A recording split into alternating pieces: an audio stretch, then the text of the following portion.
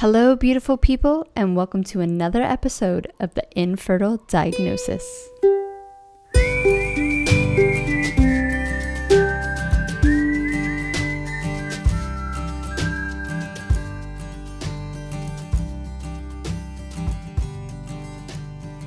Thank you so much for coming back to another Tuesday and another Closer Today, where me, Monica Cox from My Mindful Me, help you get through the BS of infertility, one inspirational clip at a time. Today's clip comes from Dr. Joan Rosberg, and she's talking about getting uncomfortable with the comfortable. No, that is not correct. Getting comfortable with the uncomfortable. Now, if you've been listening to me for a while, this is the hardest and still is the hardest thing I deal with. Getting really nitty gritty with those uncomfortable feelings from, your childhood, that whether it was subconsciously put on you or purposely put on you or a little mixture of both. And getting down to those emotions is really, really difficult. Infertility, you kind of start being comfortable with the physical uncomfortableness pretty quickly, right? Like your legs are up in the air, and I know at the end of my journey, I was like, don't even shut the curtains. Let me just whip this off. It's no big deal. Like, let's just get this over and done with. But the emotional side of things is not that easy. For me, and maybe for a lot of us out there, we put up these really big walls to protect ourselves. And I think infertility highlights that. We easily say things like it doesn't matter, or having kids isn't, all that it's cracked up to be, or, it won't work, it doesn't matter, things like that. And, those are just our walls. We are trying to protect ourselves. And, but in reality, we're just doing ourselves no favors, right? Like, no matter what the outcome is, it's gonna be hard to deal with all the hardships along the ways. And so if you can start breaking down those walls and really digging deep into why you built those walls up in the first place, I think it is life-changing. I know for me, during my journey, it set me up to handle my miscarriages. It set me up to handle even my natural pregnancy when I was absolutely flying off the walls with anger, that, it was all down to making diet and lifestyle changes that worked for me to change the whole narrative of my unexplained infertility. And I didn't have to go through all the heartache of freaking like 6 years, 2 failed IVFs, all that kind of stuff. And I didn't have to use all the drugs that were, put upon me, and all the invasive procedures. And oh gosh, I can go on and on. But it helped me deal with it. It helped me just gain my confidence and get through those hard times. Even if we talk about, all the diet and lifestyles changes that you have to make, and every time it's hard to do those things, and especially when you're out with your friends or your family and they're looking at you like, oh, why the fuck can't you eat a tomato? Like, what's wrong with you? And you have to go, my infertility is what's wrong with me. Like, I don't feel like I have to explain myself to you. But so anyways, I love this talk, and I really hope you guys enjoy it as well. So without further ado, here we go. I'm 19 years old. I'm a camp counselor at a northern Minnesota summer camp. And I'm on a hayride. It's a beautiful night. And I'm listening into the conversation next to me, trying to figure out how to break in was keeping kind of to myself, not sure where it was going, how I could break in. And just as we're about to turn into the girls' camp from the boys' camp, which is where we were headed, one of the counselors turns to me, looks at me, and elbows me in the ribs and says, "Hey, Joan, you know what? You're boring." Whoa. Boring? What? Felt like she took a fork, stabbed it in my gut, and just spun it around. Now, most of us have our own versions of those gut punch moments. I'm not sure what it is for you, but that was a big moment for me. And that moment, and a few other key life experiences, really sparked my interest to become a psychologist and to understand what it was that really helped someone develop self-esteem and self-confidence. Across 35 years of research, tens of thousands of hours of counseling other individuals and teaching and supervising, there was one element that I remained captivated by and still am to this day. And it's unpleasant feelings. Unpleasant feelings. More than anything else, what I found is what holds people back is their inability or their challenges with dealing with unpleasant feelings. Yet nobody really teaches us what to do or how to handle them. It seems so silly, so silly. I'm excited about unpleasant feelings. Who the heck gets excited about unpleasant feelings?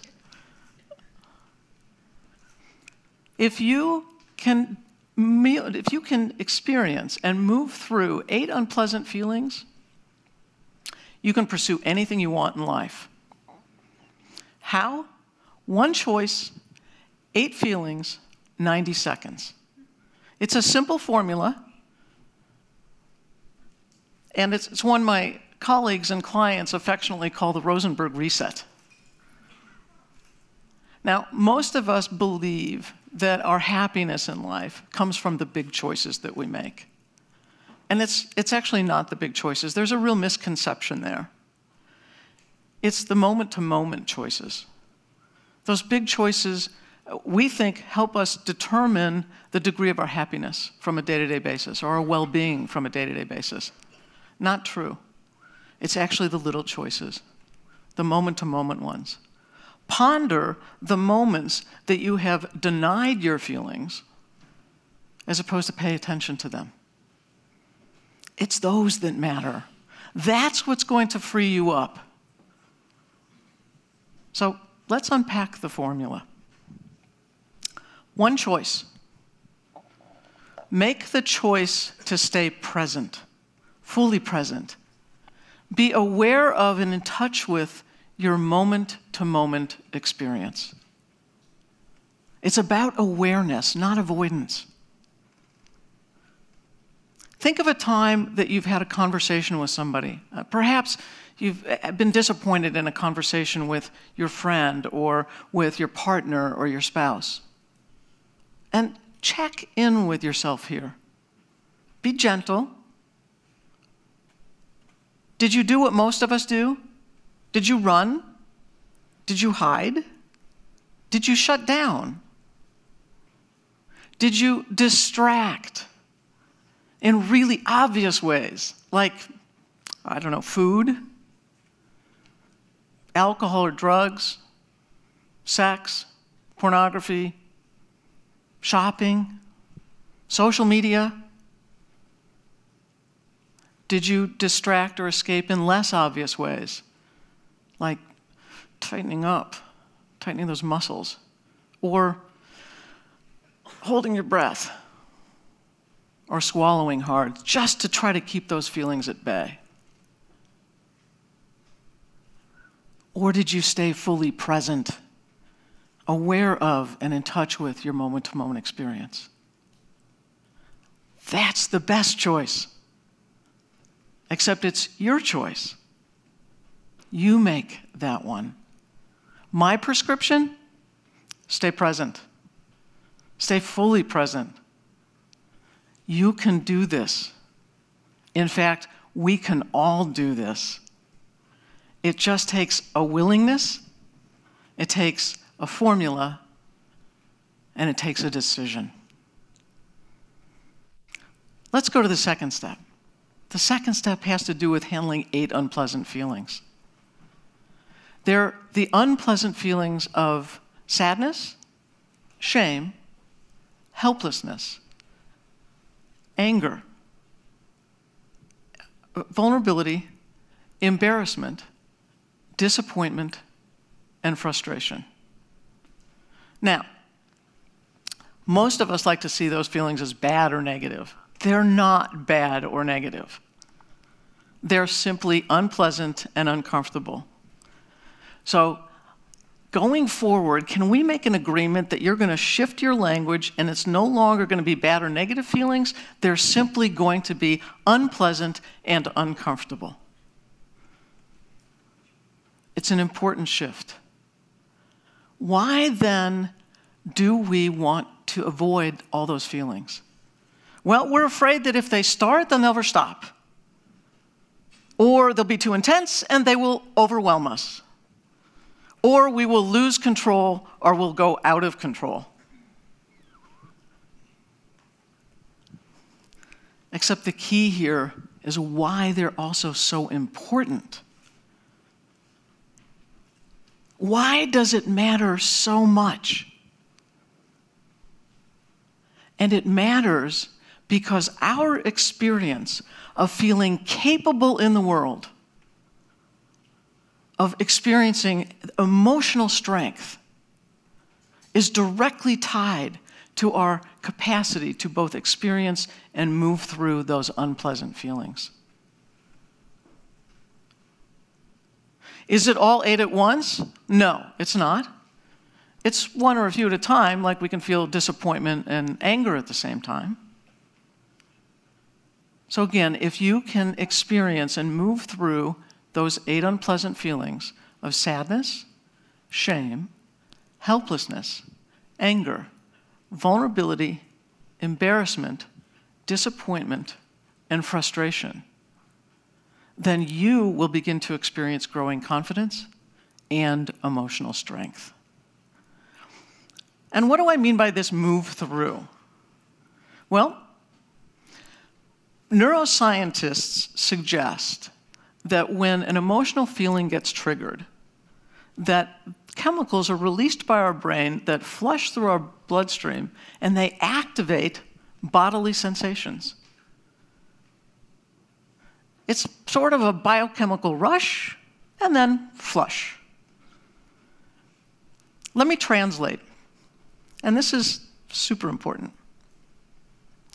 What we feel emotionally is felt in the body first as a bodily or physical sensation. It doesn't feel good. Let me repeat that. What we feel emotionally is experienced in the body first as a bodily or physical sensation. That's what we want to distract from. That's what we want to get away from. It's not that we don't want to feel something emotionally. We absolutely do want to feel emotionally. We want the whole range of feelings. We just don't want the bodily sensations that let us know what we're feeling. What unpleasant feelings might you be moving away from? What might be holding you back? Stop and notice where you might experience it in your body. And if there's a time where you ever said to yourself, I never want to experience that again, it's probably some of those feelings are ones to move towards, to start to embrace. For me, it was involved with that gut punch. Embarrassment was really difficult. So was disappointment. And so was vulnerability. But let's get to the solution. The solution has to do with riding the wave. Remember that biochemical rush I mentioned a few moments ago? That biochemical rush we can think of as a wave. And when that wave gets fired off in the body, it lasts roughly 60 to 90 seconds, which means feelings are temporary. So from the time it gets fired off in the brain and it goes through our bloodstream and then dissipates, 60 to 90 seconds. You can handle 60 to 90 seconds, right? Heck, that's less than half a song. All of us can do that. And if you think of a beach, let me draw a parallel. If you think of a beach, then as you walk along that shoreline, what you'll notice is that the waves can come up tumultuously, they can come up moderately, they can come up mildly. And if we're walking along that shoreline, we'll notice that the waves seem to just hang and linger for a moment before they subside. And you know what? That's also true for our feelings. They can come up tumultuously, moderately, mildly, and they seem to linger or hang for a moment. And then they always subside. That's the beauty of it. Always subside. Is it one wave? No, it's not. It's more than one wave. Anytime you think about the same memory, it's going to fire off that same approximate wave. And grief is waves of waves. The feelings of anger and sadness and disappointment kind of all mixed together. Anybody who's experienced a significant loss knows this. Those waves can come up so tumultuously and unexpectedly or spontaneously, and it's like we're just kind of left with them. And they will always subside. So the thing, again, here for you to do is to stay present to the experience, surf those 90-second waves, surf them any way you want, and just let them ride out their course. In the moment, you'll feel centered, you'll feel calm, and you'll feel relief. Insights will follow. And with consistent practice, you may even be able to unhook from old life stories. I have been the joyful recipient of countless stories of individuals who have mended relationships, who have engaged in courageous conversations, who have pursued goals that they wanted to pursue. And the most important one, I think, is when people come back and tell me that they feel so much more comfortable in their own skin. That's the benefit. I thought when I was called boring was a low moment in my life. It turns out that moment shifted me. And it's enabled me to shift countless thousands of lives. So the next time you experience unpleasant feelings, embrace them. Join me in the excitement. Know that they are the path back to you being more fully you. Stay present. Stay fully present. Experience them. Surf those waves. It won't take years. It won't even take a day. In fact, it will take just a moment. Start right now. Thank you. You can listen to that whole clip. I think actually you just did listen to the whole clip, but if you want to go watch it, it's over on YouTube. It's called Emotional Mastery, the Gifted Wisdom of Unpleasant Feelings. It is another TED Talk. Surprise, surprise. And if you want to connect with Dr. Joan Rosenberg, she has her own website, and that is drjoanrosenberg.com. She also has a new book called 90 Seconds to a Life You Love: How to Master Your Difficult Feelings to Cultivate Lasting Confidence, Resilience, and Authenticity. And you can actually find that book over on my Amazon shop. So go over and check it out there. You can also listen to the clip over on my YouTube channel as well, over at Fertility Reconnect in the Closer to Me playlist. We are counting down to the Fertility Reconnect course. Starting in January, you have about a week and a half before doors open to register for the course. So if you haven't joined the email list, because you will be getting a first access when the doors open, because there's only 25 slots available on this course, and I might be throwing you a little discount code as well for being with me on this journey, on the podcast and on my email list. I'm super excited for this course. I've put in a lot of hard work, and I'm just buzzing to bring it out to you guys. So make sure you go over to the website and sign up for the email list.